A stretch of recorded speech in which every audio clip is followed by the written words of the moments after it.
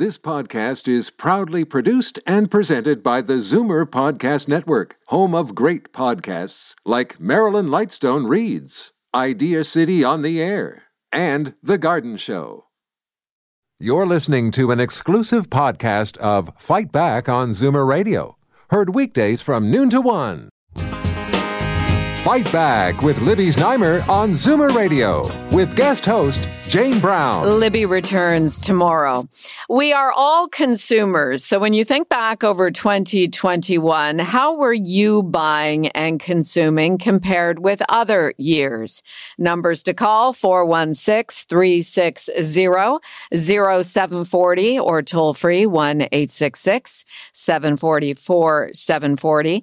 Consumer advocate Ellen Roseman has been keeping track of the trends and joins us with the story. Hi, Ellen. Hi, Jane. We did this a year ago, you and I, and I'm wondering how much of the trends of 2020 stuck with us through this past year.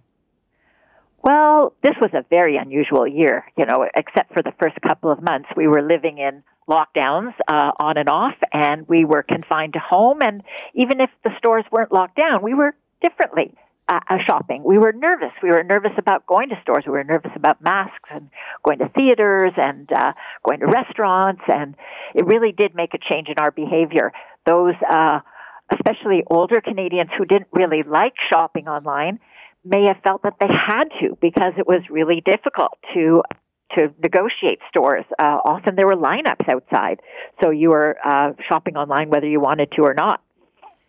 Now, do you think, and you watch the trends, do you think that the trend of online shopping will continue even after the pandemic as people have realized, when you do get what you want and it comes right to your door and there's no shipping, that's a pretty nice deal. Absolutely. You sound like you're talking about Amazon. Well, you know what? I actually don't frequent Amazon all that much, but I've done basically all of my Christmas shopping online. Right. If you can get no shipping, that's great. Amazon has this Prime service, which is a subscription that many people buy just because not only do you get free shipping, but it comes to your door the next day. Another thing to think about is that Amazon has quite a liberal return policy. If there's any reason why it doesn't work, you just tell them and you get your money back pretty quickly. And one of the things I've noticed with online shopping, especially when you're not quite sure who you're dealing with, online companies can look fabulous. They can give you all kinds of promises. It's all, just hunky-dory. And then the item comes, it might be delayed, it might be defective. You start calling the company to find out what's going on. You can't get through. Nobody really answers your questions. And in the worst case scenario, many people have found this, they just aren't getting a refund at all. There's just nothing coming. So then they have to go to their credit card company and hope that through an appeal to the credit card company, they can get the item, the transaction reversed and they can get the money back. So my advice for online shopping is always to be really careful and do some research about who you're dealing with online before you order. And the best thing to do is just look up the company's name and look for complaints and go to the Better Business Bureau site and see what kind of ratings they have and what kind of complaints are posted online, because many people just don't realize how dangerous it is to give your credit card to an online retailer whose reputation you don't understand and know about. Yeah, you want to stick to the big companies, and maybe you like to frequent Canadian companies, but that the name of, that they're legitimate, right? Right. Okay, well, when we're on that topic of online shopping, and you mentioned there about delays in getting the product to you, and we heard about this from a lot of people, our friends and neighbors and family, items like dishwashers or washing machines are taking, and hot tubs, taking months and months and months to arrive. This has certainly been a consumer trend. This is definitely an issue. It goes by the kind of jargony term supply chain. But what they're really talking about is that, number one, it's a lot harder to grow or manufacture many of the things that we're used to because there's labor shortages, there isn't as much movement between countries for workers, shipping has been disrupted, manufacturing, they haven't been able to get a lot of parts. The big one that people know about is furniture, appliances, and cars. And cars in particular are affected by these computer components that have been in short supply. Right. And most cars now are computerized, so new cars have been disrupted, and that means that used cars are harder to get and harder to get at a price that you think is affordable. So that's really affecting things. And then with kitchen appliances, suppose your fridge breaks down, you find one that you really like, you order it, and then you're told 3 months. And maybe 3 months will stretch out even longer. What are you going to use? You might have to rent a fridge or buy a small fridge or something, because it's really hard to maintain your normal cooking if your fridge or your stove doesn't even work and a new one is in short supply. Right. That is a desperate situation for sure. If you have a story which complements some of what Ellen is telling us today, Ellen Roseman, consumer advocate, she's talking about the trends of 2021 here on Zoomer Radio's Fight Back. Jane for Libby, give us a call, 416-360-0740 or toll free 1-866-740-4740. Let's talk about another of the trends of 2021, the fast growth of trading of stocks and cryptocurrency at online brokers. That's a risky move for a consumer, right? Yeah, it can be if you're inexperienced and you don't know what you're doing. It all started blowing up about a year ago, January, February, when we were talking about meme stocks and about people who were communicating on a site called Reddit about a stock called GameStop, which is a toy retailer in the U.S. that had been depressed for many years. And the people on Reddit were saying, well, let's all buy it and see if we can make the price go up. And they did. And then everybody was piling on. And the problem with trading online through an online broker is that you're on your own. They have no responsibility to make sure that you are making a trade that is suitable for you. You don't have to give them any details about your level of experience or anything else. So if you make a mistake or if you do something that causes a big loss, you can't say, well, you should have stopped me because you should have known. They're not paying attention because they're not regulated in such a way that they have to do so. You are seen to be knowledgeable. So if you're not, that can be difficult. And if you want to trade online or go online for your investments, probably the best thing to do is to go to something called a robo-advisor, which is an online portfolio manager, where you just answer a few questions. They set up a portfolio of low-cost investments for you, and then they manage it for you. So Wealthsimple is probably the best one in terms of reputation and size. And then there's a bunch of other ones as well. There's about 15 of those in Canada, and they're great for beginner investors or for older investors who don't want to get actively involved in managing their own portfolio. And of course, a lot of Zoomers who are, who have been saving money for a long time, saving and spending money and earning money. Would you suggest going through the big banks to having somebody advise you on your finances in that manner? That's probably one of the safer ways? It's good to have a full-service advisor because at least you can ask questions. You can get a sense that they're looking out for you. But bank branches aren't necessarily a great place to go because they tend to sell only mutual funds. And lately, we're learning that many of them are selling only their own mutual funds, so they're not even giving you a good selection. And those mutual funds tend to have quite high annual expenses known as management expense ratios. They're, maybe 1.5%, 2%, even 2.5% a year deducted from your returns of all the people who own the mutual funds.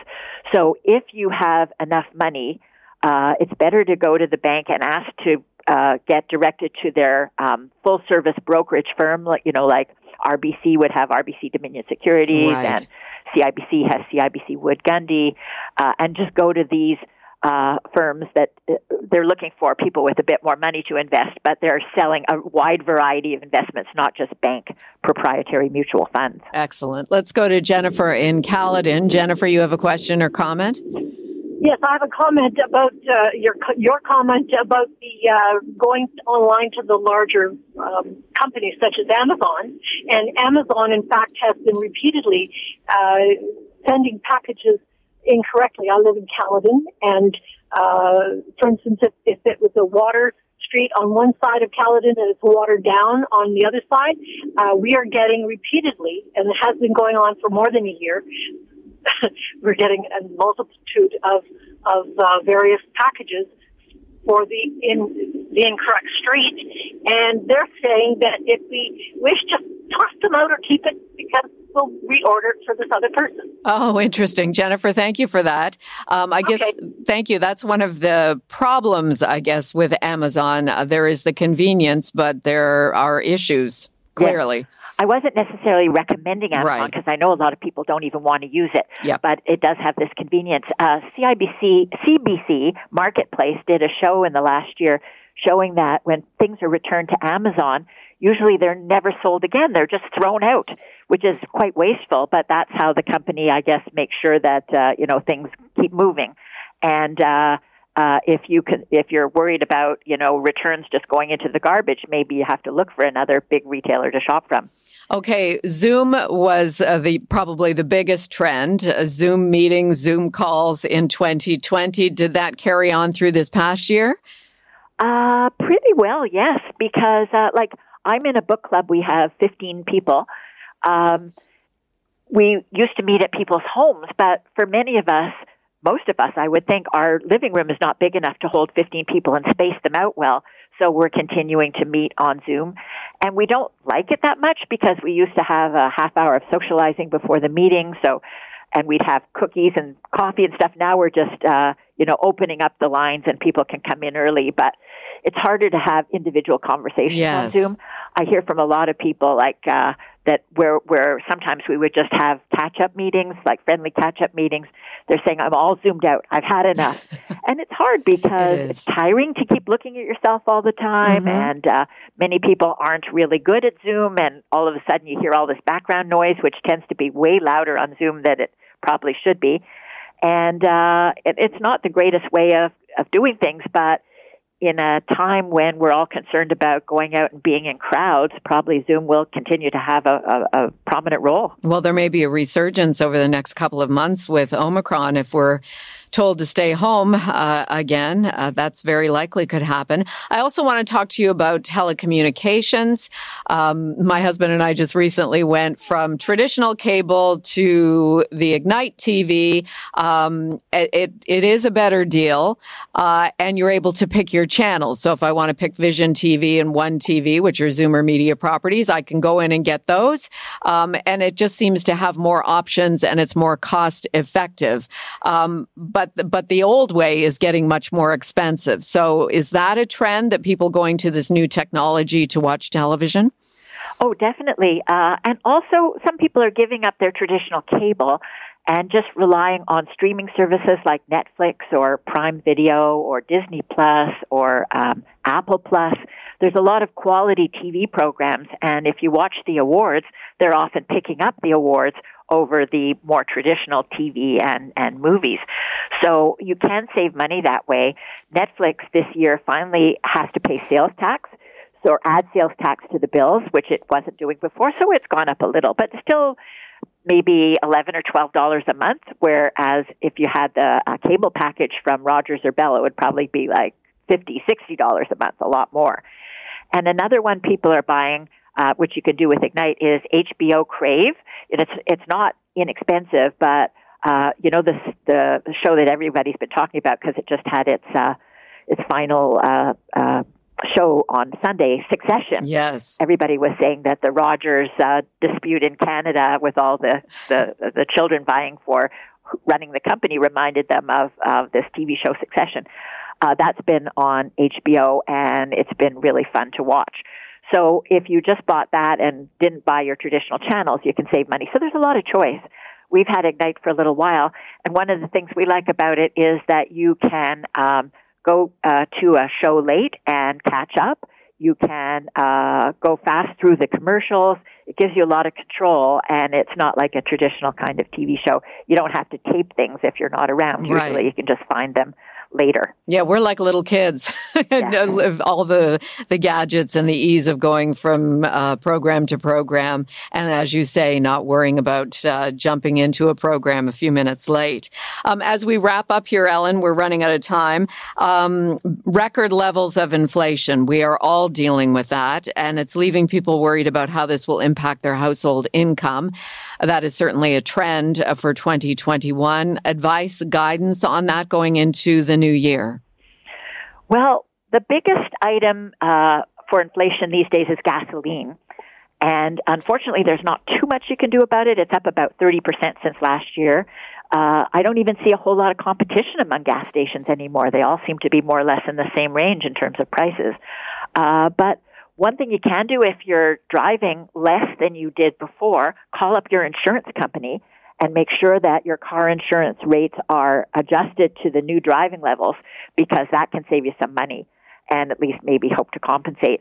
Groceries are also a very high item, and they're going up. The biggest one is beef, so probably cut down on some of that meat and make it not every day, and maybe make it part of a meal rather than the focus of a meal. And there was some good news on inflation. Mortgage interest rates are down almost 10% in 1 year. Phone services are down 14%, travel and tourism 20%, and passenger car insurance down 6%. And fresh vegetables down 5%. So if you're not eating as much meat, try to buy some fresh vegetables, of which you can still find quite a variety.